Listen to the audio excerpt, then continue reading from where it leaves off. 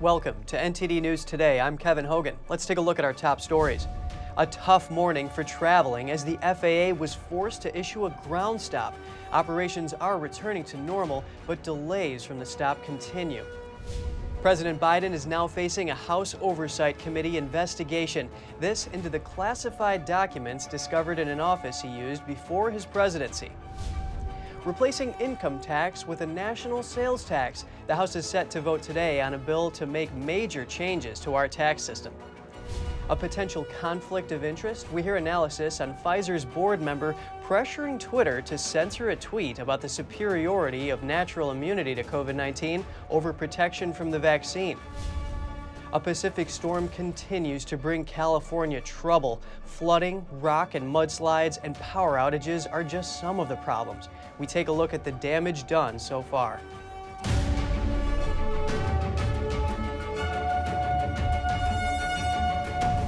Flights are gradually resuming after being grounded or delayed today. The Federal Aviation Administration, or FAA, was scrambling to fix a system outage. Passengers were told to check with airlines for updates. The FAA says it ordered airlines to pause all domestic departures until 9 a.m. Eastern Time today. The agency needed time to validate the integrity of flight and safety information. Flights already in the air were allowed to continue to their destinations. The FAA said it was working to restore a system that alerts pilots to hazards. It also notifies of changes to airport facilities and procedures. The system had stopped processing updated information. The House Oversight Committee has launched an investigation into President Biden. The issue is the handling of classified records from his time as vice president. NTD's Daniel Monahan has more on this developing story. They found some documents in a box in a locked cabinet. The sensitive materials were found in a think tank office Biden once used in D.C. Representative James Comer has some demands for the White House and the National Archives and Records Administration. He wants documents and information related to their handling of Biden's classified document stash. And Representative Warren Davidson wants to see the process play out fairly. I do look forward to seeing how it's resolved, and I hope we have a clear, even standard that is broadly perceived by the public to be even-handed as well. Meanwhile, Nebraska Congressman Don Bacon criticized the Biden administration, implying a double standard. Living in a glass house, don't be throwing stones, right? Bacon says the search of former President Trump's Mar-a-Lago residence last autumn was overplayed. I think when you're going to do that to the next president, you got to be very careful. Former U.S. Attorney Paul Charlton says Biden's intentions regarding the documents will play a key role. Did then Vice President Biden, current President Biden, know what he was doing was in violation of the law? He says such materials should have a transparent log. There is supposed to be a very clear chain of custody. The classified documents were found on November 2nd, 2022, just days before the midterm elections. But the public wasn't told of the existence of those materials until January 9th, 2 months after the elections took place. As for what the documents relate to, Biden says he's in the dark. But I don't know what's in the documents. My lawyers have not suggested I ask what documents they were.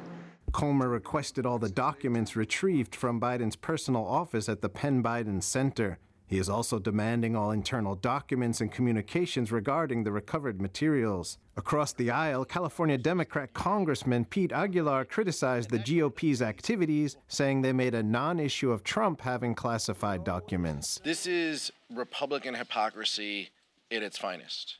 Comer is also demanding a list of all the people who had access to Biden's personal office at the think tank. Daniel Monahan, NTD News.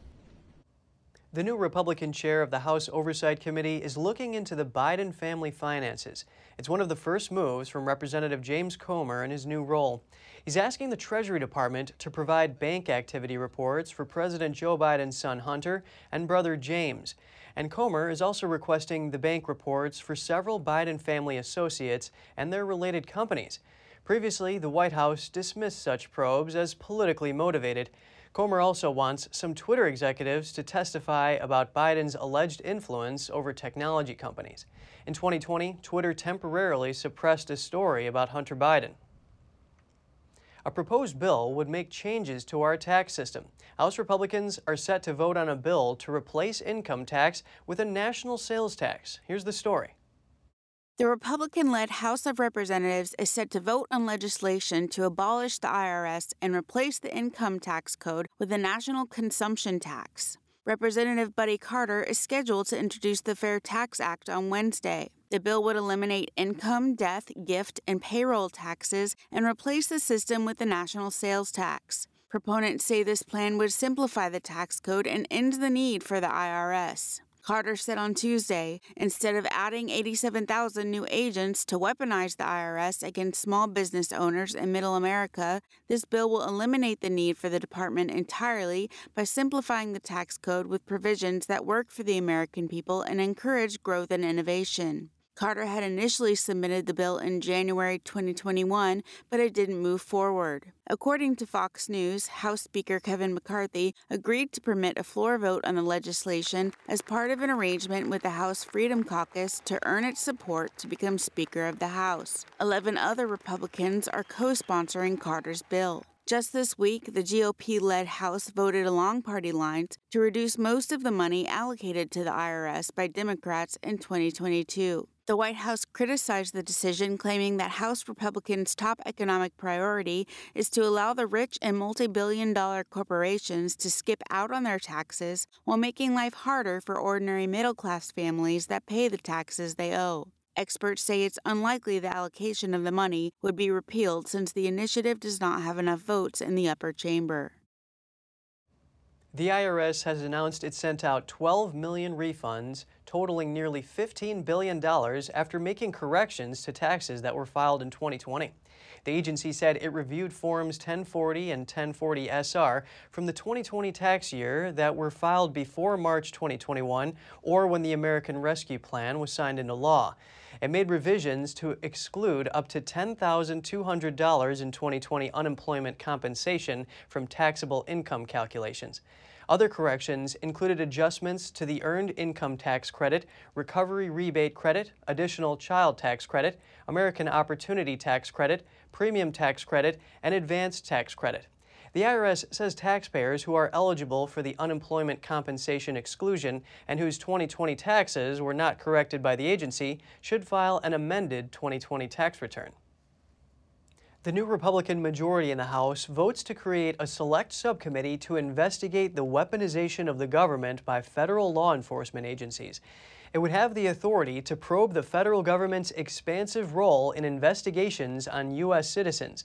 The panel would also have the power to probe how federal agencies communicate with private companies to collect information on Americans. Congressman Tom Cole said the new panel is modeled on the Church Committee, a U.S. Senate Select Committee in 1975 that investigated an abuse of power by U.S. intelligence agencies.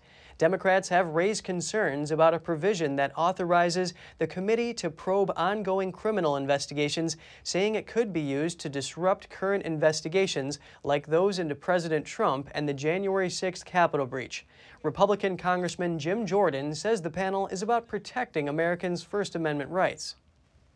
House Speaker Kevin McCarthy is following through on his pledge to remove 3 Democrats from their House committees.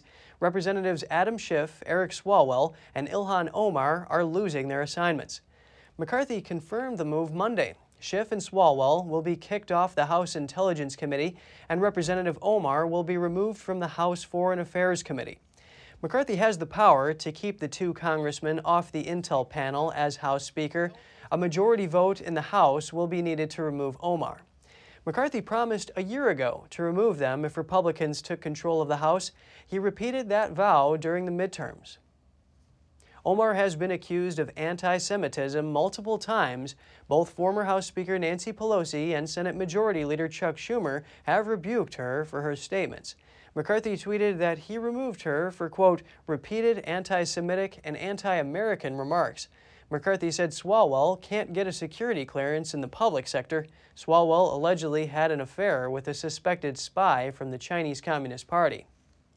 freshman Republican Congressman George Santos is defending himself as House Democrats file an ethics complaint in the wake of Santos's lies about his biography and resume. Congressman Richie Torres and Daniel Goldman, both from New York, announced Tuesday they are filing a formal complaint with the House Ethics Committee. They are requesting an investigation related to Santos's financial disclosure reports. Santos brushed off any concern about the complaint, saying he's, quote, done nothing unethical. Santos has faced growing criticism after admitting he embellished sections of his resume, including his past work experience and education. Federal prosecutors in New York are investigating Santos's finances. Congressman Matt Gaetz wants C-SPAN's cameras in the House chamber full-time. The Florida Republican filed a measure Tuesday to make it happen. Gaetz says having cameras rolling during all floor proceedings would allow greater transparency. Currently, all footage in the chamber is supplied and controlled by the House Recording Studio, which is a component of the House. Wisconsin Democratic Representative Mark Pocan plans to introduce similar legislation. C-SPAN had cameras in the chamber during last week's speaker race. Pocan called the coverage Oscar-worthy. Now we get some analysis on the latest batch of Twitter files that shows Pfizer board member Dr. Scott Gottlieb pressured the social media company to censor a tweet. That tweet was from a former Assistant Secretary for Health on the advantages of natural immunity to COVID-19. Joining us now is Jeffrey Tucker, founder and president of the Brownstone Institute. He's also the author of Liberty or Lockdown. Thank you so much for making the time to discuss this important topic today, Jeffrey. Pleasure. One can argue that Dr. Scott Gottlieb has the constitutional right to object to another's opinions, such as those of Dr. and Admiral Giroir, saying that natural immunity is superior to vaccine immunity. But can you give us an insight into any potential conflict of interest here on Gottlieb's part? Technically, he is a private sector actor at this stage of his career. Now, from 2017 to 2019, he was the head of the FDA. He left to become a board member of Pfizer and also a senior scholar of the American Enterprise Institute, but also played a very, very big role in government during the lockdowns of March 2020. Which we know from Jared Kushner's book, so we know this for a fact. So he is occupies a very interesting spot, right? So he's not employed by the government at the time that he wrote to Twitter asking for this post to be taken down, demanding that it be taken down. But he's a quasi-government actor and also basically working for Pfizer at that time. So, and a former government guy, and actually a real advisor to the government at that point. So this really does amount to not just conflict of interest, but an aggressive act of censorship on behalf of a quasi-state actor. And we've seen how Gottlieb responded to this. What do you think would have been an appropriate action for Gottlieb to do in response to Giroir's tweet? Well, as a normal private person, a normal human being, what you might do is respond to the tweet itself and say, oh, I don't agree with you that natural immunity is superior to vaccine immunity. So what's interesting about this, however, is that, of course, every competent virologist, immunologist, epidemiologist, or anybody who paid attention in ninth grade biology knows for sure that in the case of a common respiratory virus, natural immunity is going to be superior to vaccinated immunity. We all know that. We didn't need a test of that. We knew that going into this in the first place. So it wasn't anything about the tweet that was even slightly controversial. Of course, government and Pfizer were all saying the opposite, which is to say that they were trying to push a lie. So it became very important. This is why censorship becomes really crucial to these people, because they have to suppress the truth. Zooming out here, we've seen what some have called draconian lockdown measures by officials during the pandemic in the name of protecting public health and keeping hospitals from being overwhelmed. How do Gottlieb's actions defending the government's decisions involving this while serving on Pfizer's board of directors play into this? Well, he's been very shady from the beginning. Back when on March 13th and 14th of 2020, when the Trump administration was trying to figure out a response to this thing, Jared Kushner decided that we needed to issue some guidelines for the American people that basically said if you own a building where people can congregate, which is to say churches or stores or even your house, it needs to be shut. But to get some coverage for that, or clearance for that, or advice concerning that, Kushner and his two associates from the Oval Office called Scott Gottlieb personally and said, "What should we do?" Gottlieb's response is, "Do something that is more severe than you think you should, go further than you really want to, and then you'll have hit the sweet spot." Now, this was an outrageous suggestion because he's advocating basically the violation of every American's constitutional rights, every bit of them, from the right to gather, the right to speak, and so on and so on. And yet he just willy-nilly, without any basis in science whatsoever, suggested to Kushner that this is what they do. Intersection of a lot of topics here: vaccines, lockdowns, censorship. Jeffrey Tucker, founder and president of the Brownstone Institute, it is a pleasure speaking with you today. Thank you for your analysis. Okay, it's my pleasure. Thank you. The Defense Department officially ends the COVID-19 vaccine mandate for the U.S. military and National Guard, but it's not clear whether those discharged over refusing the vaccine can return. Secretary of Defense Lloyd Austin wrote in a memo yesterday saying military members won't be separated based on vaccination status or exemption requests. He also said records of reprimands and such will be removed, and reviews of individuals based on vaccination status or requests will stop. It follows a January 5th announcement that the department rescinded the vaccine mandate. All actions related to the mandate were halted by the Pentagon in late December, but more than 8,000 service members were already discharged for refusing the vaccine. It's still not clear if they can re-enlist. A Pacific storm continues to batter parts of the state. It has been knocked out power, shut down roads, and flooded some areas. Officials say there are at least 17 confirmed storm-related deaths. NTD's Jeremy Sandberg has more on the severe weather causing trouble for the Golden State. Millions of California residents are under flood warnings, and more than 200,000 homes and businesses are without power because of heavy rains, hail, and landslides. Thousands have been ordered to evacuate their homes. California Governor Gavin Newsom is warning people to stay vigilant. We've had less people die in the last 2 years of major wildfires in California that have died since New Year's Day related to this weather in California. These conditions are serious and they're deadly. While the storms are providing some relief for the state's drought conditions, they're also taking lives. Officials say at least 17 people have died from the storms that began late last month. Deaths include a pickup truck driver and a motorcyclist killed Tuesday morning when a tree fell on them on Highway 99. A 5-year-old boy is still missing after being swept away. He and his mother were stranded in a truck in rising waters. A 7-hour search on Monday turned up only one of his shoes.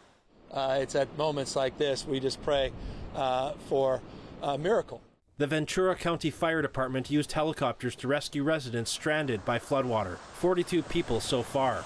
With the muddy water that we have in these type of flood conditions, it's very difficult to determine how deep it is or if the road has eroded underneath the water. The Ventura River reached its highest level on record at more than 25 feet on Monday. It's dropped to minor flood stage levels since then. Typically, it takes 6 inches of water to knock someone off of their feet and about 12 inches of water to float a normal car. The storm that began Monday dumped over a foot of rain at higher elevations in the central and southern parts of the state and brought more than 5 feet of snow to Sierra Nevada ski resorts. Rockfalls and mudslides have shut down roads, and gushing runoff has turned sections of freeways into waterways. Swollen rivers swamped homes and triggered evacuation orders. The fact that we're not out of the woods. We expect these storms to continue at least through the 18th of this month. We expect a minimum 3 more of these atmospheric rivers in different shapes and forms, depending on different parts of the state. More rain is forecast for Wednesday in Northern California, and a longer storm system is predicted to last from Friday until Tuesday next week. Jeremy Sandberg, NTD News. A Tesla ended up in a swimming pool in Pasadena, California Tuesday after a driver mistakenly hit the gas pedal instead of the brake. The driver had 2 passengers, including a 4-year-old boy. There's no word on whether anyone was injured. The vehicle crashed through a low retaining wall and plunged into the deep end of a pool next to a house. Police say workers at a preschool next door heard the crash, raced over, and jumped in to rescue the people from the submerged car. Police say bad weather may have distracted the driver, and they are still investigating. The area was experiencing gusty winds and torrential rains from the latest atmospheric river hitting Southern California. And still to come, Illinois introduces sweeping new gun control legislation, including the banning of semi-automatic weapons and so-called high-capacity magazines.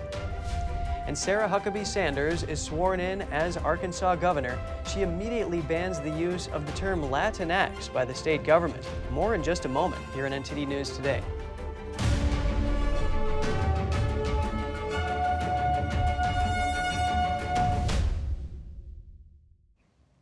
The state of Illinois has a new gun control law. Governor J.B. Pritzker signed the legislation yesterday. The new law bans the sale, manufacture, and distribution of semi-automatic weapons and so-called high-capacity magazines, including switches that modify legal handguns into automatic weapons. The ban goes into effect immediately. The law also grants new powers to the state's courts through firearm restraining orders, aiming at preventing dangerous individuals from possessing a gun. The governor says the law comes as a response to the Highland Park shooting in his state, as well as the shootings in Sandy Hook and Uvalde. This is one of truly the strongest and best assault weapons bans in the entire country. And so the result, I think, shows that there was a willingness to compromise, but also a determination to get something major done. The new law means that long guns will be limited to 10 rounds per magazine. Handguns will be limited to 15 rounds. It also requires existing owners of semi-automatic weapons to register their firearms with the authorities. Current owners of such firearms can legally possess weapons on their own private property, as well as at gun ranges and other locations. Sarah Huckabee Sanders was sworn in as the 47th governor of Arkansas yesterday. Sanders took the oath of office in the State House of Representatives. The Republican becomes the first woman to hold the office. Sanders previously worked as press secretary for former President Trump. She secured last year's election with a strong focus on national issues. Sanders follows in the footsteps of her father, Mike Huckabee. He served as governor for more than a decade. I'm not interested in making history because of who I am. I want all of us to make history for what we achieve together over the next 8 years. And as one of her first acts as governor, Sanders will disallow the use of the term Latinx in government documents and name titles through an executive order. Sanders justified the ban in her executive order, which states that ethnically insensitive and pejorative language has no place in official government documents or government employee titles. She added that the government has a responsibility to respect its citizens and use ethnically appropriate language, particularly when referring to ethnic minorities. The jackpot for the Mega Millions lottery has reached $1.35 billion. People across the U.S. lined up to buy the tickets on Tuesday. What would they do with the money? Travel, share with my friends and family, help out, needy people, just do the right thing with it. I don't want to just blow it. First of all, 10% to my church. And then I got a list of people that needs things, my family members. I would take care of them. Pay off a couple of mortgages and take care of some people. The Mega Millions drawing takes place twice a week on Tuesday and Friday nights. There have been 25 drawings over 3 months since the last time a player matched all 6 numbers and claimed the jackpot. This is the 4th time in 4 years that the prize has exceeded $1 billion.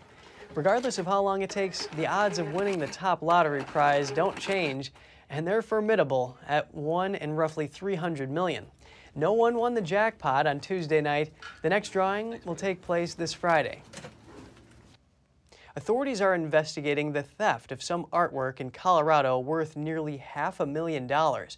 The city of Boulder says 5 paintings were stolen from a locked truck outside a hotel sometime between December 14th and 15th. It was discovered the following morning that the padlock on the truck had been cut. This is what the paintings look like.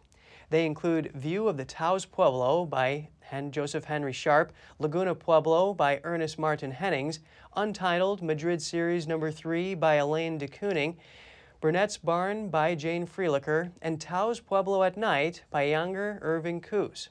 Officials have not released details on where the paintings were traveling to or from. And coming up, the death of a Chinese official shining a spotlight on Beijing's darkest secret. We hear from 3 experts. A Chinese spy who publicly defected from Beijing losing his bid for asylum in Australia. We'll have the details soon when we return.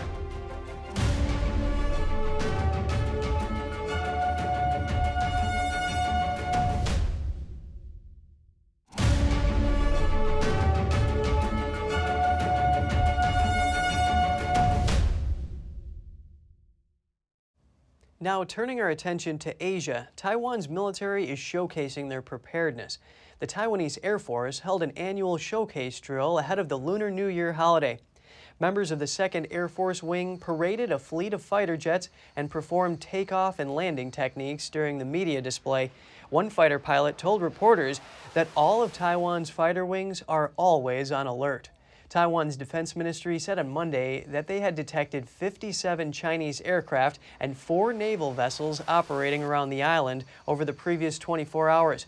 And on the same day, a Taiwan Air Force officer revealed details of an exchange course he took, a rare interaction between the island's military and NATO.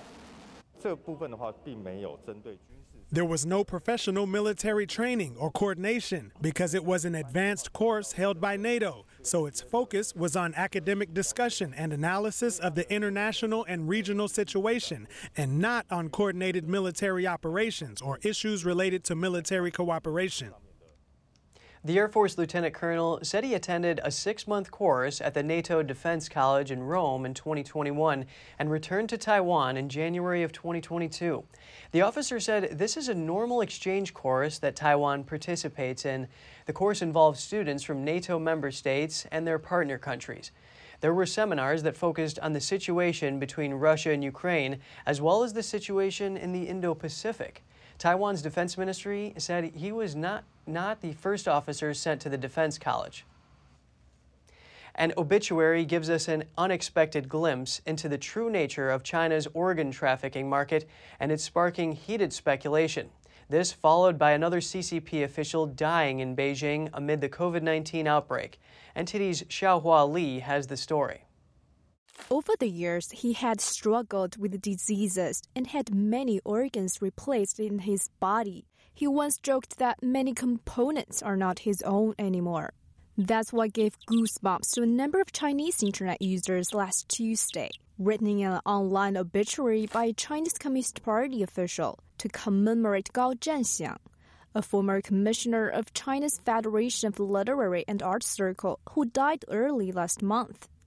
But the news of his death was only made public near a month later, without mentioning the cause of his death. China's internet censors immediately took down the obituary. But speculations about Gao's alleged extensive organ transplant history are heating up. It has long been heard officials replace organs and blood. Whose organs were they? It's widely known in China that senior CCP officials enjoy certain privileges. But it's the first time a CCP official has been revealed as having access to multiple matching organs, each of which could cost someone's life. China affairs analyst Tang Jingyuan calls organ transplantation a welfare within the ranks of high-level CCP officials. We simply calculate what is the total number of officials above the ministerial level in the CCP system, including those who are retired. Then such a large number of people, if they can enjoy such treatment, and they can do it more than once, it will inevitably bring a problem. Where does such large organ supply come from? He adds that if there's no large secret pool of live human bodies within the CCP system, officials simply couldn't enjoy such so-called benefits. This matter is actually a taboo for the CCP, especially about organs transplanted to high-ranking officials. When the forced organ harvesting of Falun Gong practitioners was first revealed in 2006, questions were raised regarding organ transplant abuses by the regime. For decades, China has been accused of harvesting the organs of its citizens by force. The victims are killed in the process, and their organs are used in transplant operations, generating billions of dollars. China is doing somewhere between 60 and 100,000 transplants per year in their country and they're not reporting them. And again, I think this isn't just a problem of ethics, this is a problem of bad medicine. A latecomer to the field, China currently has the second largest transplant program in the world after the U.S., but without a viable organ donation or distribution system. In the 2020 China Tribunal judgment, it said Falun Gong practitioners have been one and probably the main source of organ supply. Then they're essentially killed on demand for their organs. So somebody that has had, again, multiple organ transplants, that lives to 90, that has had those transplants anywhere in the last 20 years, the likelihood is this official received those organs from the on-demand killing of innocent life. The longevity of senior party members have long been a subject of curiosity in China. But Heng He says as the virus rages in China, greater longevity saw its limits, even with multiple transplants. Around mid-November, there was an outbreak in a hospital in Beijing. These people have long been hospitalized there, have intensive care units and special people to take care of them. But when the virus broke out in the hospital, their advantage of being protected away from society now becomes a disadvantage. Patients that have a transplant that end up in the hospital, as high as 28% of those patients will die from COVID or from the viral illness. In a post by the American Lung Association, people with compromised immune systems are at higher risk for severe COVID-19, even if they get vaccinated. Those taking immunosuppressants for preventing organ transplant injection are considered immunocompromised. Xiaohua Li, NTD News. Trade relations between Australia and China have been strained for some time. Tensions between the two countries halted coal trade for years. Now the economic relationship between the two countries may be easing. Relations between China and Australia started to sour in 2018 after Australia barred Huawei and its 5G network. Diplomatic ties broke down further as Australian former Prime Minister Scott Morrison angered Beijing by calling for an inquiry into the origin of COVID-19. In October 2020, Beijing fought back with an unofficial ban on coal from Australia, claiming the imports failed to meet environmental standards. Australia was once China's second largest supplier of overseas coal, accounting for a third of China's imports. After the ban took effect, coal shipments from Australia to China fell to nearly zero in 2021 and 2022. Other products also took a hit, including barley, beef, cotton, wine, and lobster, among others. Of these, tariffs on barley and wine that were set to last 5 years virtually wiped out Chinese imports of the products. Tariffs on barley totaled more than 80% and up to over 200% on certain brands of wine. Chinese cotton mills were also banned from buying Australian supplies. Otherwise, they would face a 40% tariff. And on top of that, 5 of Australia's largest beef processing plants were barred from exporting beef to China in 2020. Meanwhile, Russia has become a substitute for Australia's coal supply to China. Winemakers in South Africa have seen demand boom, while barley exports from France, Canada, Argentina, and Ukraine to China also surged. U.S. cattle farmers also benefited from these measures. Relations between Beijing and Canberra are now thawing with the change of government in Australia. The country's trade minister, Don Farrell, earlier said he was willing to visit China to discuss easing restrictions on barley and wine. An Australian court has rejected a self-confessed spy's asylum application. He's now facing deportation back to China. NTD's Tiffany Meyer brings us more on the story. A self-confessed spy who publicly defected from Beijing has been denied the right to stay in Australia. In 2019, Wang Liqiang spilled Beijing's espionage secrets on Australian primetime national TV. 4 years later, he's now facing deportation back to China. To tell the truth, inside of me, I am extremely frightened. Wang claims to have been a Beijing-sponsored secret agent who undertook undercover spy work in Hong Kong, Taiwan, and Australia. Beijing dismissed his claims as false and called him a convicted criminal. Wang was allegedly threatened that he could be sent back to China and killed if he didn't retract his story. Over the weekend, an Australian court rejected Wang's asylum application. That's over alleged fraud committed against Sydney businessman Philip Shu. This leaves Wang open to deportation, despite the tribunal admitting he's in danger. The denial of Wang's asylum comes after Australian Foreign Minister Penny Wong visited China a few weeks ago. She expressed wishes to restart Australian exports to Beijing after years of diplomatic tensions between the two. The British government has confirmed a Foreign Office minister has met with the legal team of a detained Hong Kong media mogul. Number 10 Downing Street also said Hong Kong authorities must end their targeting of pro-democracy voices. Anne-Marie Trevelyan, Minister for Asia, met with Jimmy Lai's representatives to discuss the publisher's situation. It comes after Lai's lawyers asked for an urgent meeting with Prime Minister Rishi Sunak. His team is keen for Britain to step in, as he's a Hong Kong and British citizen. Lai founded the now-defunct Apple Daily in Hong Kong, but was arrested in 2020 during a crackdown on the city's pro-democracy movement. He's fighting collusion charges under a Beijing-imposed national security law.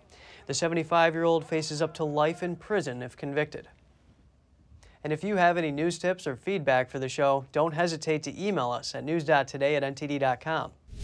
Just ahead, Russia says its airborne units has surrounded the town of Soledar in eastern Ukraine, the first big gain after months of retreat. The U.S. is sending tanks and vehicles to beef up NATO's frontier, as well as training Ukraine's army on the Patriot defense system. More shortly here on NTD News Today.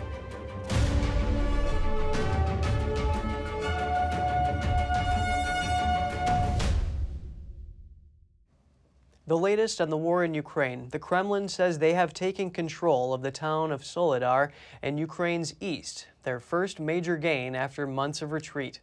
The Russian Defense Ministry says its airborne forces surrounded Soledar from the north and south, while its air force struck Ukrainian positions in the town. Soledar is in the Donetsk region of eastern Ukraine. The region has been the focus of intense fighting for months, but Kyiv says Ukrainian forces haven't allowed Russian troops to break through the front line. It's not yet possible to verify the situation on the ground. Hundreds of U.S. military vehicles have arrived at a port in the Netherlands. There, they await shipment to Poland and Lithuania later this year. The equipment is part of a U.S. effort to bolster NATO partners on the eastern flank. Among them are M1 Abrams tanks and Bradley fighting vehicles, also known as tank killers. They were sourced from the Fort Hood base in Texas. The vehicles will be housed in the port area before they continue east. Meanwhile, the Pentagon says Ukrainian troops will soon go through training on the Patriot air defense system in Oklahoma. I can confirm that training for Ukrainian forces on the Patriot air defense system will begin as soon as next week at Fort Sill, Oklahoma. The training will prepare approximately 90 to 100 Ukrainian soldiers to operate, maintain, and sustain the defensive system over a training course expected to last several months. The Patriot is one of the most sought-out defense systems. It targets aircraft, cruise missiles, and short-range ballistic missiles. In December, the U.S. pledged a Patriot battery to Ukraine as part of its military assistance. The Pentagon spokesperson said the battery would help the Ukrainians defend themselves against sustained Russian air attacks. A tragedy occurred at a major train station in Paris. 6 people were stabbed in a knife attack. One of them was seriously injured. Gare du Nord is one of the busiest stations in Europe and the main gateway to Paris, London, and Northern Europe. Police have cordoned off the area. The attack took place at around 6 a.m. Central European time. The attacker was reportedly shot several times by a police officer and was taken to hospital with serious injuries. Authorities say the officer was off duty at the time, but was allowed to carry a weapon. Motivation for the attack wasn't immediately clear. Prosecutors say a criminal investigation is underway. Also in France, doctors went on strike last week for an increase in their wages. They also called out poor working conditions and say the quality of health care has deteriorated. NTD's France correspondent David Vives has the story. Doctors took to the streets of Paris last week in protest, part of a 14-day-long strike. Several doctors' unions are demanding a wage increase. They also want to see improvements in working conditions. 70% of the demonstrators here are young women who have been working for 4 or 5 years. and who are expressing their dismay and despair at not being able to do their work properly, even though it's an exciting job and one that serves the population. Hamon says the quality of healthcare in France hit a low point. They poured billions into the hospitals without reorganizing the care system, and we saw that at the beginning of the pandemic, as the hospitals were overwhelmed. So the whole system in France is collapsing because it's being run by administrators who know nothing about this profession and who think that everything can be solved by protocols, meetings, and so on. We want more time to care for our patients. Some hospital care worker unions have also now called for strike action and protests over conditions. Health Minister François Braun said the industrial action couldn't come at a worse time, as hospitals deal with surges in COVID, flu and lung infections. The Figaro newspaper reported of 31 cases of patients dying while waiting in the emergency departments in the month of December. This GP who run rural practice describes his situation. Nothing works anymore. Consider that in the emergency room I saw patients there who called me.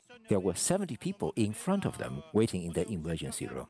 So it's between 14 to 20 hours of waiting. For the last 2 or 3 months, I've seen a lot of doctors who have retired. In my practice, I dealt with between 50 to 60 patients every day. I've never worked like this. I am exhausted. I can't take it anymore. The French president last week said he would take additional measures to reorganize the hospital sector. But the proposals failed to convince healthcare unions. David Vives, NTD News, Paris. France's Prime Minister Elizabeth Borne detailed yesterday an unpopular reform to the pension system. It pushes retirement age up by 2 years to the age of 64.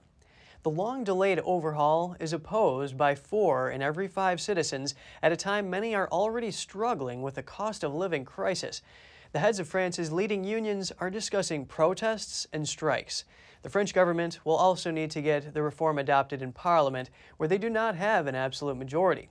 With one of the lowest retirement ages in the industrialized world, France spends more than most other countries on pensions. Staying in Europe, the Czech Republic is set to hold a presidential election this weekend. The incumbent president is retiring. 3 candidates are currently leading in the race. They are a retired general, a former prime minister, and an economics professor. The former prime minister is the current opposition leader. He's one of the country's richest men and is running with the support of the current president. The other 2 candidates are more pro-European Union, and they back the government's strong support of Ukraine. Voting is scheduled for this Friday and Saturday. No candidate is expected to win outright this weekend. In that case, there will be a runoff between the top 2 candidates. And just ahead, farmers are on the wait list for a personal flying vehicle. An Ohio company displayed the electric vertical takeoff aircraft at CES 2023. Volunteers in Australia fish out trash and other waste from Melbourne's waterways, but they're using a unique method, a 4-pound magnet. Stay tuned for more on that when we return.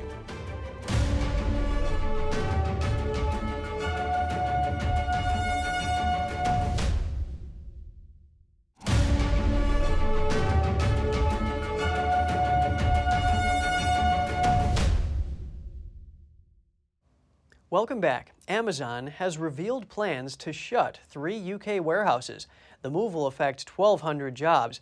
The company has launched consultations over the closure of the sites in Hemel, Hempstead, Doncaster, and Gourock in the west of Scotland. All workers at the sites will be offered roles at other Amazon locations. Meanwhile, the online technology giant has also revealed plans for 2 new major fulfillment centers. It said they will create 2,500 jobs over the next 3 years. An Ohio company showcased a personal electric aircraft at CES 2023 in Las Vegas.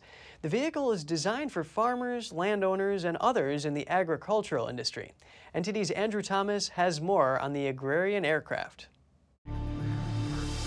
Rise Aero Technologies Recon is fitted with 6 independent motors and 6 removable batteries. The Rise Recon has a top speed of 63 miles per hour and a maximum flight time of around 25 minutes. The use of electric motors in aviation for vertical takeoff and landing is essential because you can make very quick reactive times because you're not operating with a fixed wing, you're operating with the propellers doing all your stabilization. And a gas motor wouldn't work with that. Cowitz says the aircraft is specifically targeted at farmers, landowners, and others in the agricultural industry. We're selling this into the agricultural world today, so the farm communities, ranchers, vineyard operators, orchard owners, people who have large property and need to be able to get places and have an actual purpose for what they're doing. The Recon offers both convenience and efficiency. If you're a farmer and it's the rainy season and you want to go out and check on a blight, you have to walk it today because you don't want to drive your truck into the muck.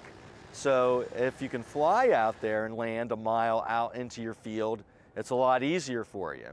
At CES, Rise Aero Technologies said it had opened the reservation system for the Recon. The aircraft is expected to cost $150,000. Andrew Thomas, NTD News. Despite uncertainties about the economy, the ultra-wealthy are still spending money. Luxury car brands Rolls-Royce, Bentley, and Lamborghini report record sales last year. Rolls-Royce delivered more than 6,000 cars for the first time in its 100-year history. Lamborghini delivered just over 9,000 cars in 2022. That's a 10% increase from the previous year. And Bentley, which is a more practical option for the uber-rich, delivered 15,000 vehicles. That's a 4% increase from 2021. Rolls-Royce CEO says the acceleration isn't letting up because the world keeps producing billionaires. An abundance of garbage and other kinds of waste unfortunately ends up in the Yarra River in Melbourne, Australia, but one man is cleaning the city's waterways with a magnet. NTD's Andrew Thomas has the details on his clever magnetic method. Jake Robson is a different kind of fisherman. Instead of a hook, he uses a magnet. And instead of catching fish, he pulls up the metal waste that has been dumped in Melbourne's waters. You never know what you're going to find. It's not about finding treasure. I'm not looking to make money. It's about just cleaning up the waterways and, helping out and doing my bit. Robson started magnet fishing after his incarceration. He was also recovering from substance abuse. I have taken a lot from society over the course of my life. I've done a lot of wrong things, and this is my little way of giving back. Along the way, Robson inspired some of his friends to join and embark on their journey to recovery. I do also find it very therapeutic. Out with a mate, both sober, throwing the magnet into the water, seeing what we can get. The magnet weighs 4 pounds. It allows them to pull anything from metal fences to bikes, and they do it all for free. Conservationists welcome their work. We rely on volunteers very heavily, and they're always welcome to get involved. Many hands make light work. It just means that we can get more material out of the water. Every week, Robson says he pulls hundreds of pounds of garbage out of the city's waterways, and he says he's looking into donating any profits from the scrap metal. Andrew Thomas, NTD News. Still to come, top tennis players form the first executive committee of the Professional Tennis Players Association. The group vies for recognition at the negotiating table. The route for the 78th edition of the Vuelta a España cycling competition is revealed. The race takes place across 3 countries. We'll be back with more soon here on NTD News.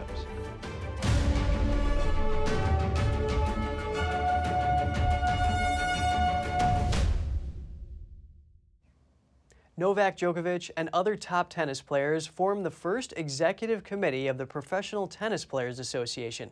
They're fighting for a seat at the table with the sport's governing organizations. NTD's Andrew Thomas has the latest on the new PTPA.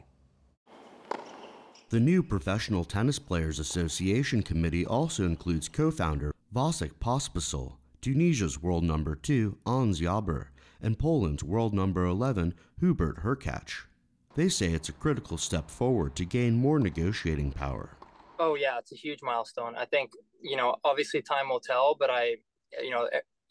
there's every indicator out there right now that this will be a huge moment for our sport. It's been more than 2 years since Djokovic and Pospisil stepped down from the Association of Tennis Professionals Player Council and announced the breakaway group. The ATP runs the men's tour, and the organization and several players bristled at the move. But ultimately, I could see why they would want to keep the status quo and ultimately have more control over the sport of tennis, which from their perspective is totally understandable. Player associations are nothing new in professional sports. NFL and NBA players participate in labor unions, but tennis players operate as independent contractors. You know, if you've been a player in the past and you're able to relate to some of these the player struggles, and I think it's only fair and right that players have their association, just as most other sports do. The ATP was set up by players in 1972, but now has a board including equal representation for tournament owners. Andrew Thomas, NTD News. And in New York City, an indoor skating rink with amazing views has opened its doors to the public. Visitors can now enjoy ice skating without the need to bundle up in the cold. The Edge Observatory Deck in Manhattan's Hudson Yards neighborhood has opened an indoor skating rink 100 stories in the sky. Temperatures are near freezing outside, but the indoor rink is able to stay warm thanks to the use of a synthetic ice material made by Colorado company Gleiss. As you can see, we have amazing views of New Jersey as well as Upper Manhattan. So while you're skating, you could see Central Park, you could see Times Square, you could see the Hudson River, all the way up to Yankee Stadium essentially, and beyond, even on a much clearer day. So honestly, I can't think of a better view while you're skating than up here at Edge. The Edge Observation Deck first opened in 2020 as part of the Hudson Yards retail, residential, and office complex. It was built atop a formerly disused rail yard on Manhattan's west side. The Edge says they plan to keep the indoor rink open through the end of the season. The route for the 78th edition of the Vuelta a España cycling competition was revealed at a ceremony in Barcelona, Spain, the race's starting point. The 2023 edition takes off from Barcelona at the end of August. It concludes in Madrid in mid-September after 21 grueling stages. The route features 12 new departures and 8 new finish lines while traveling through Spain, Andorra, and France. Cyclists can expect 10 high-altitude finishes, 5 new to the race. Also included are 2-time trials, 7 mountain stages, 6 mid-mountain stages, 4 flat stages, and 2 flat stages with high-altitude finishes. Barcelona will host the first stage for just the second time in its history. Last year's race saw Belgian Remco Evenepoel claim a first Grand Tour title, ending Slovenian cyclist Primož Roglic's 3-year reign. Immune strength is important throughout the year, not just during the cold season. So what can we do to improve it? Here's Gina Marie with Strong Mind and Body.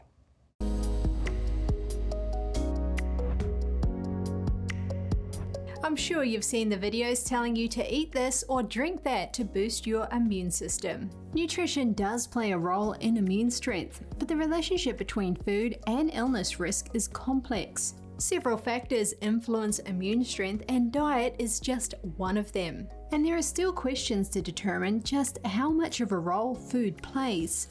One thing is for sure though, adding a couple of foods to your diet is unlikely to make a noticeable difference. When it comes to nutrition and immunity, it's wise to take a look at the big picture. Start by increasing your intake of fruits, vegetables, lean proteins, whole grains, legumes, and healthy fats. Examples include butter, ghee, lard, tallow, duck fat, coconut oil, palm oil, olive oil, sesame oil, and cod liver oil. This will help you to set a healthy and strong immune system. On the other hand, stay away from processed or fried food, sugary snacks and beverages, refined grains, and seed oils. Examples include canola, corn, cottonseed, sunflower, safflower, soy, grapeseed, and rice bran. These foods and oils can hamper your immune response and put you at greater risk of illness. And that is still only part of the story. Age and lifestyle can also play a role in immune strength. Older individuals are generally at higher risk of illness and a more severe response to infections. These include the flu, COVID-19, and pneumonia. The first line of defense for a healthy immune system is a healthy lifestyle. Every part of your body functions better when certain factors are embraced and others are rejected. Some of these factors include not smoking, eating a variety of fruits and vegetables, getting regular exercise, limiting processed foods, maintaining a healthy weight, getting good sleep, managing stress, and drinking in moderation. If you look at the morning sky this month, you might notice a rare celestial body. NASA says a glowing green comet will make an appearance for the first time in 50,000 years. It will have streaking tails of dust and could appear fuzzy. The comet will be closest to the Sun on Thursday and closest to the Earth between February 1st and 2nd. NASA says sky gazers in the Northern Hemisphere should be able to see the comet in the morning sky throughout January. People in the Southern Hemisphere should be able to see it in early February. The comet was first discovered last March. And that's all for today's program. I'm Kevin Hogan, NTD News, New York City.